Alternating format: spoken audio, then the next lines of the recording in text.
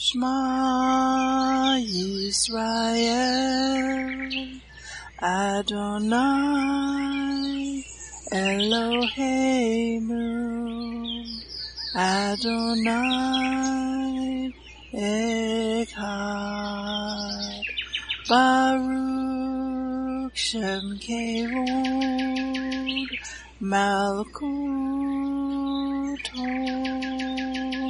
Leolam Vaed. Hear, O Israel, the Lord is our God, the Lord is one. Blessed be the name of the glory of his kingdom forever and ever. Amen. Good morning, Mishpachah. Welcome to the Daily Audio Torah. I'm Laura Densmore, your host, and I'm so glad you're joining in with me today. Today is Thursday, June 1st. In Revelation 1:8, Yeshua says of himself, I am the Alpha and Omega, the Aleph and Tav, the beginning and the ending, says the Lord, which is and which was and which is to come, the Almighty. Did you know that if you read Genesis 1:1 in Hebrew, there is an Aleph Tav right smack dab in the middle of that verse? Truly, Yeshua, the Aleph Tav, is there in the beginning and the end. So, if you were reading your Bible in Hebrew, whenever you come across Aleph Tav, this is a direct reference to Yeshua. The acronym for Daily Audio Torah is DAT. In Hebrew, that is Dalet Aleph Tav. When you unpack that in the ancient Hebrew picture language, what it means is this: doorway to the Aleph Tav. The Daily Audio Torah is your doorway to the Aleph Tav, your doorway to Yeshua. Are you being blessed by this ministry? Please consider supporting Daily Audio Torah. You can make a one-time or a recurring donation by going to dailyaudiotorah.com and then click on the Give pick on the navigation menu. You can then make a secure online donation there. Thank you for your prayers and thank you for your support. Now let's continue our journey through the entire Bible in 1 year. This week we are reading from the New Living Translation for the Hebrew Scriptures and for the Brit Hadashah. Today we continue the Torah portion, Nasso, and it means elevate. Numbers 6:16 to 27. The priest will present these offerings before the Lord. First, the sin offering and the burnt offering. Then, the ram for a peace offering along with the basket of bread made without yeast. The priest must also present the prescribed grain offering and liquid offering to the Lord. Then the Nazarites will shave their heads at the entrance of the tabernacle. They will take the hair that had been dedicated and place it on the fire beneath the peace offering sacrifice. After the Nazarite's head has been shaved, the priest will take for each of them the boiled shoulder of the ram, and he will take from the basket a cake and a wafer made without yeast. He will put them all into the Nazarite's hands. Then the priest will lift them up as a special offering before the Lord. These are holy portions for the priest, along with the breast of the special offering and the thigh of the sacred offering that are lifted up before the Lord. After this ceremony, the Nazarites may again drink wine. This is the ritual law of the Nazarites who vowed to bring these offerings to the Lord. They may also bring additional offerings if they can afford it. And they must be careful to do whatever they vowed when they set themselves apart as Nazarites. Then the Lord said to Moses, "Tell Aaron and his sons to bless the people of Israel with this special blessing. May the Lord bless you and protect you. May the Lord smile on you and be gracious to you. May the Lord show you his favor and give you his peace. Whenever Aaron and his sons bless the people of Israel in my name, I myself will bless them." 2 Samuel 18:1 to 19:10. David now mustered the men who were with him and appointed generals and captains to lead them. He sent the troops out in 3 groups, placing one group under Joab, one under Joab's brother Abishai, son of Zeruiah, and one under Ittai, the man from Gath. The king told his troops, "I am going out with you." But his men objected strongly. "You must not go," they urged. "If we have to turn and run, and even if half of us die, it will make no difference to Absalom's troops. They will be looking only for you. You are worth 10,000 of us, and it is better that you stay here in town and send help if we need it." "If you think that's the best plan, I'll do it," the king answered. So he stood alongside the gate of the town as all the troops marched out in groups of hundreds and of thousands. And the king gave this command to Joab, Abishai, and Ittai: "For my sake, deal gently with young Absalom." And all the troops heard the king give this order to his commanders. So the battle began in the forest of Ephraim, and the Israelite troops were beaten back by David's men. There was a great slaughter that day, and 20,000 men laid down their lives. The battle raged all across the countryside, and more men died because of the forest than were killed by the sword. During the battle, Absalom happened to come upon some of David's men. He tried to escape on his mule, but as he rode beneath the thick branches of a great tree, his hair got caught in the tree. His mule kept going and left him dangling in the air. One of David's men saw what had happened and told Joab, "I saw Absalom dangling from a great tree." "What?" Joab demanded. "You saw him there and didn't kill him? I would have rewarded you with 10 pieces of silver and a hero's belt."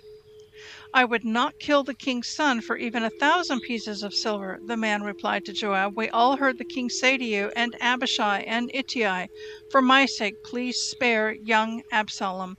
And if I had betrayed the king by killing his son, and the king would certainly find out who did it, you yourself would be the first to abandon me." "Enough of this nonsense," Joab said. Then he took 3 daggers and plunged them into Absalom's heart as he dangled, still alive, in the great tree. 10 of Joab's young armor-bearers then surrounded Absalom and killed him. Then Joab blew the ram's horn, and his men returned from chasing the army of Israel. They threw Absalom's body into a deep pit in the forest and piled a great heap of stones over it, and all Israel fled to their homes. During his lifetime, Absalom had built a monument to himself in the king's valley, for he said, "I have no son to carry on my name." He named the monument after himself, and it is known as Absalom's monument to this day. Then Zadok's son, Ahimaaz, said, "Let me run to the king with the good news that the Lord has rescued him from his enemies." "No," Joab told him, "it wouldn't be good news to the king that his son is dead. You can be my messenger another time, but not today." Then Joab said to a man from Ethiopia, "Go tell the king what you have seen." The man bowed and ran off. But Ahimaaz continued to plead with Joab, "Whatever happens, please let me go too." "Why should you go, my son? There will be no reward for your news." "Yes, but let me go anyway," he begged. Joab finally said, "All right, go ahead." So Ahimaaz took the less demanding route by way of the plain and ran to Mahanaim ahead of the Ethiopian. While David was sitting between the inner and outer gates of the town, the watchman climbed to the roof of the gateway by the wall. As he looked, he saw a lone man running toward them. He shouted the news down to David, and the king replied, "If he is alone, he has news." As the messenger came closer, the watchman saw another man running toward them. He shouted down, "Here comes another one." The king replied, "He also will have news."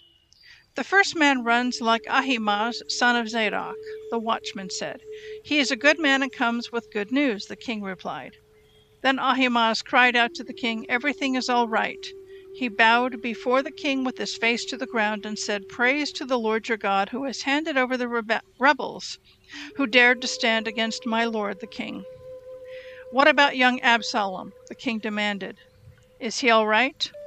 Ahimaaz replied, "When Joab told me to come, there was a lot of commotion, but I didn't know what was happening."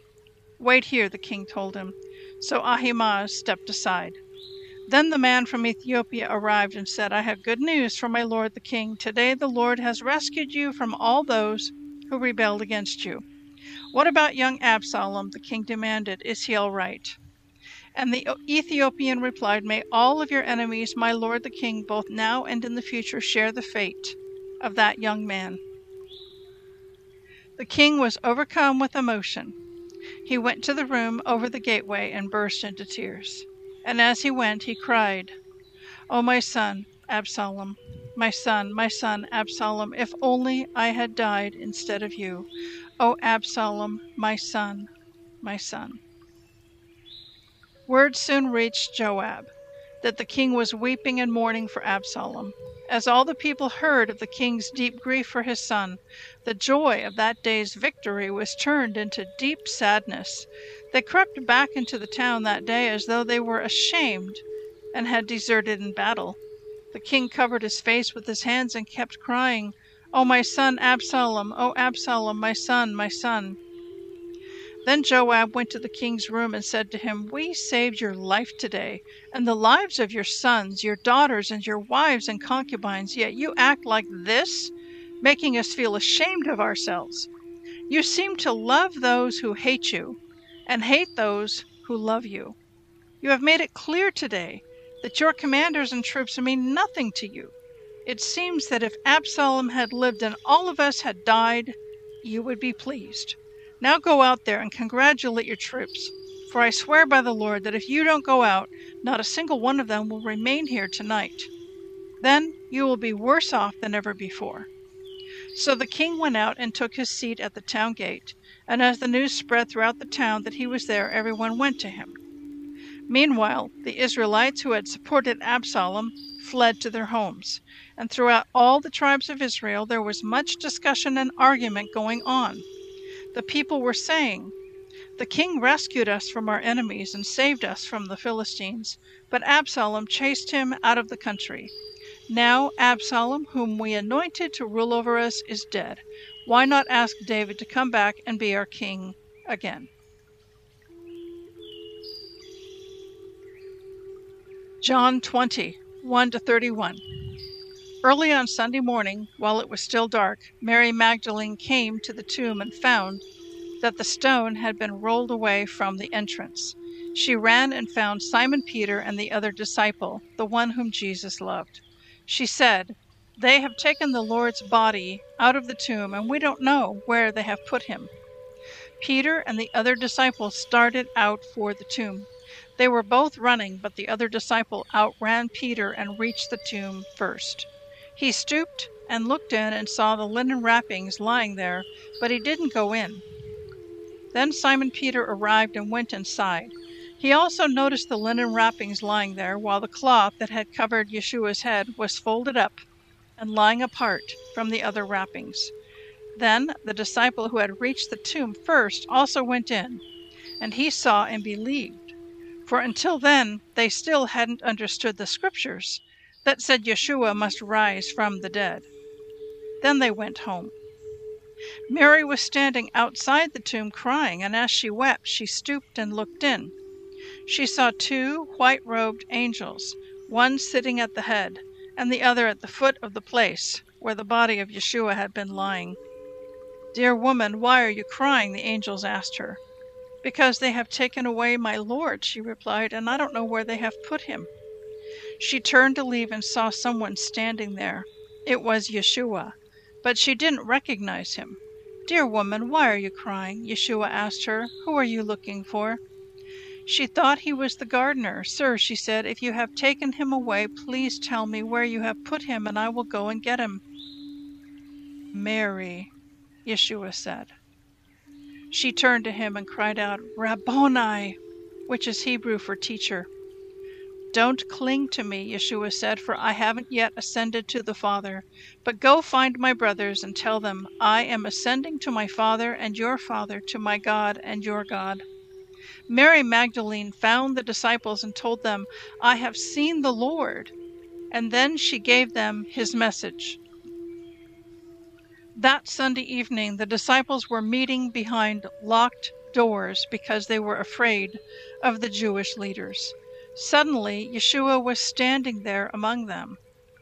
"Peace be with you," he said. As he spoke, he showed them the wounds in his hands and his side. They were filled with joy when they saw the Lord.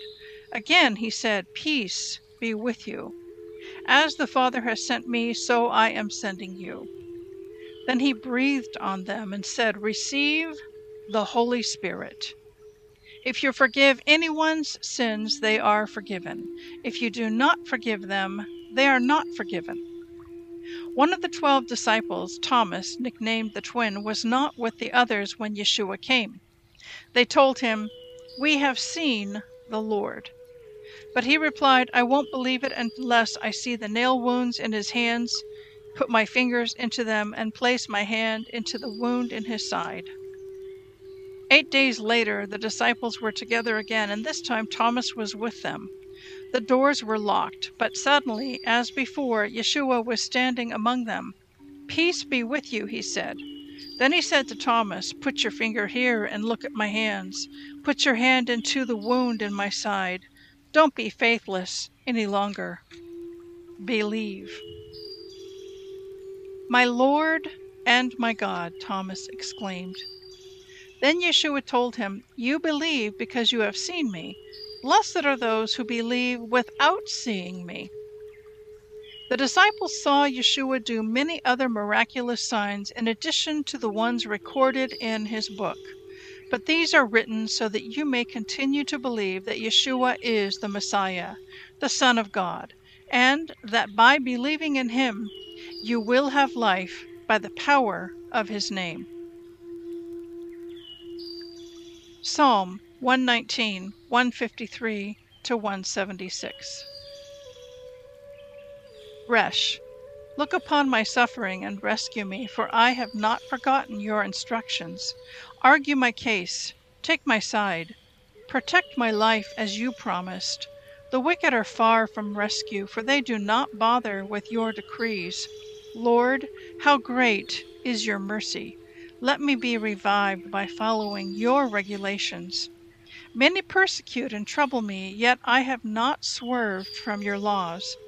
Seeing these traitors makes me sick at heart, because they care nothing for your word. See how I love you and your commandments, Lord. Give back my life because of your unfailing love. The very essence of your words is truth. All your just regulations will stand forever. Shin. Powerful people harass me without cause, but my heart trembles only at your word. I rejoice in your word like one who discovers a great treasure. I hate and abhor all falsehood, but I love your instructions. I will praise you 7 times a day because all your regulations are just. Those who love your instructions have great peace and do not stumble. I long for your rescue, Lord, so I have obeyed your commands. I have obeyed your laws, for I love them very much. Yes, I obey your commandments and laws because you know everything I do. Tav. O Lord, listen to my cry. Give me the discerning mind you promised. Listen to my prayer. Rescue me as you promised. Let praise flow from my lips, for you have taught me your decrees. Let my tongue sing about your word, for all your commands are right. Give me a helping hand, for I have chosen to follow your commandments. O Lord, I have longed for your rescue, and your instructions are my delight. Let me live so I can praise you, and may your regulations help me. I have wandered away like a lost sheep. Come and find me, for I have not forgotten your commands. Proverbs 16, 14 and 15. The anger of the king is a deadly threat. The wise will try to appease it. When the king smiles, there is life.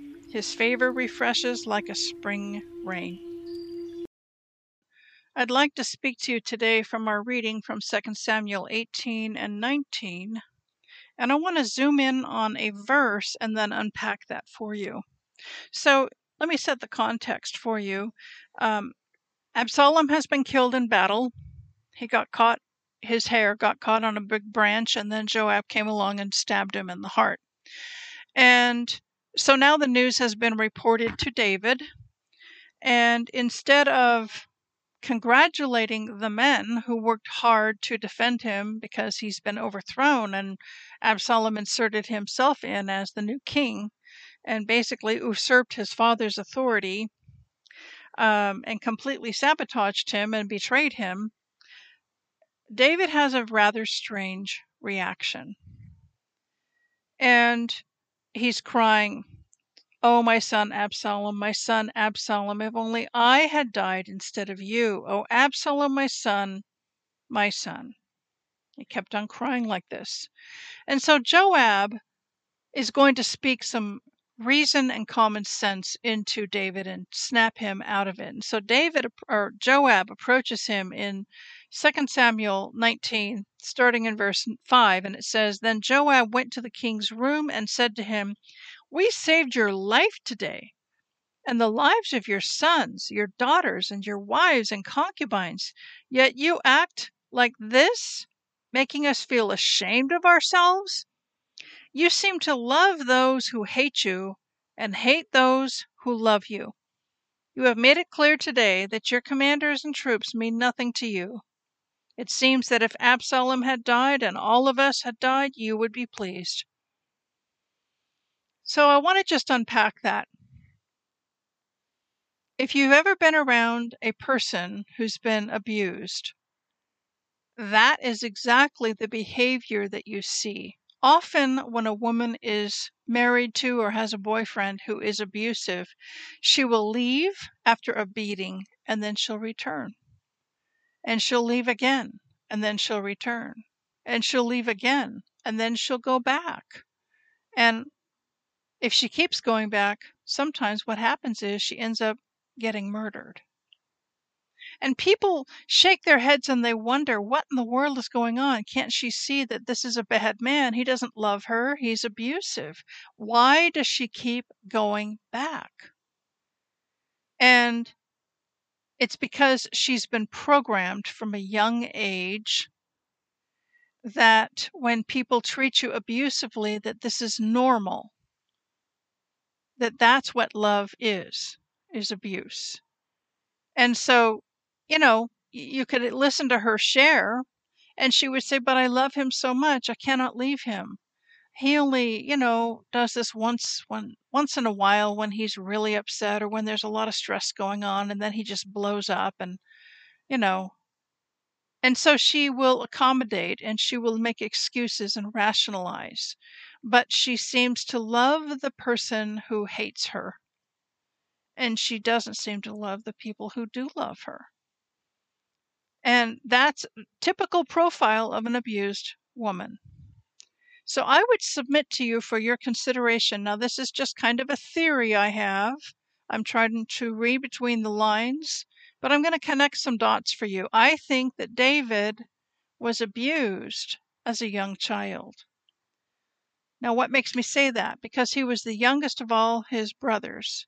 And remember, on the field out there with David and Goliath, David was out tending sheep, and it was the older brothers that were out there trying to contend with Goliath.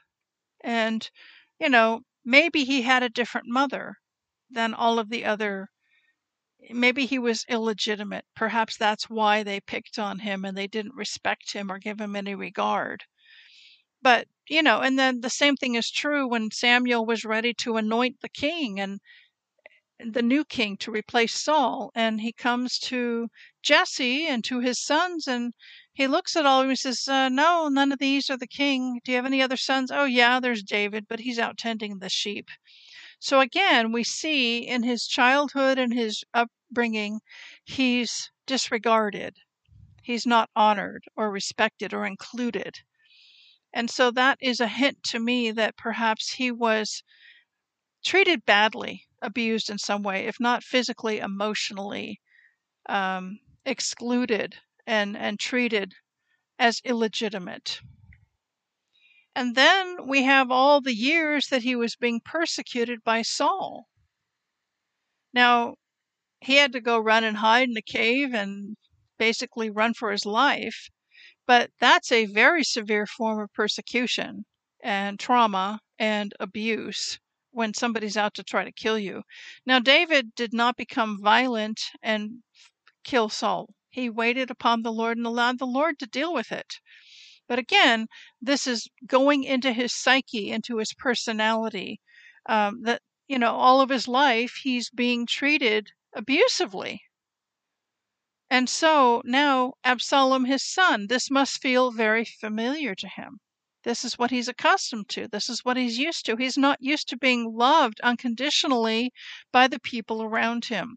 He's used to being persecuted and someone's trying to kill him, and he's always running for his life and having to defend himself. So now Absalom, his son, is treating him very badly.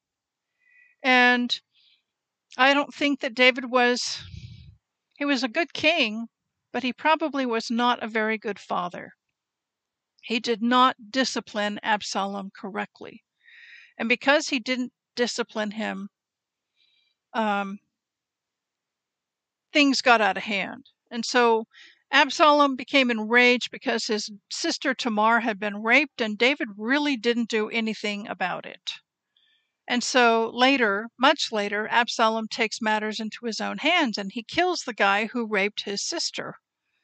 So, mistake number one, David should have dealt with that rape. There should have been consequences. And because he didn't deal with it, Absalom did. And so because David did not set up consequences, Absalom had absolutely no respect for his father, David. Again, a woman who's been abused, often the husband has no respect for her and the children have no respect for her. Her own sons often will grow up, go from teenagers to men, and the sons will be abusive to her because that's all they've seen modeled in the home is the father being abusive to their mother. And so now these sons are disrespectful and dishonoring and even abusive, emotionally abusive, if nothing less, to their mother because that's all that they've seen. And so David had some baggage, and this baggage affected his relationships. And coming back to that statement, you seem to love those who hate you and hate those who love you. That's his baggage right there. Bingo. Bullseye. And so if any of this resonates with you personally, there's a way to get rid of that kind of baggage. We need to get rid of what's called a spirit of self-hatred. And when we have a spirit of self-hatred, this is what happens. We allow people to walk all over us and treat us badly and disrespect us and dishonor us, and we just keep going back for more. We just keep getting in the boxing ring and we take more hits and more punches. And we need to repent and get rid of that spirit. So this is how you get rid of it. This is a prayer you can pray. Dear Heavenly Father, in the name of Yeshua, I repent, I renounce, and I reject the spirit of self-hatred. I am no longer in agreement with that spirit. Spirit of self-hatred, you leave now. In the name of Yeshua, you must leave my soul, my mind, my emotions. I kick you out in the name of Yeshua, and I close the door to that spirit now, and I seal it in the blood of Yeshua. And now, Holy Spirit, please come now and heal my heart and speak to me your truth. Then be quiet and wait upon the Lord and expect to hear from him, and he will speak to you. He may give you a scripture. He may whisper something personal to you. He may give you a vision, but he will speak to you. When we get rid of that kind of a spirit, that baggage, then we will begin to attract people who are loving and kind and honorable and respectful, and we will no longer take abuse, dishonoring and disrespecting behavior towards us. But we have to get rid of that evil spirit. So that's what was on my heart today to share with you. I hope this ministers to you and resonates with you and is a blessing to you. Shalom in Yeshua the Messiah, and we'll see you tomorrow. Yevrekka Adonai Vish Mereka Yair Adonai Panavilaka Vikuneka Isa Adonai Panav Ileka Vayaseh Leka Leka Shalom.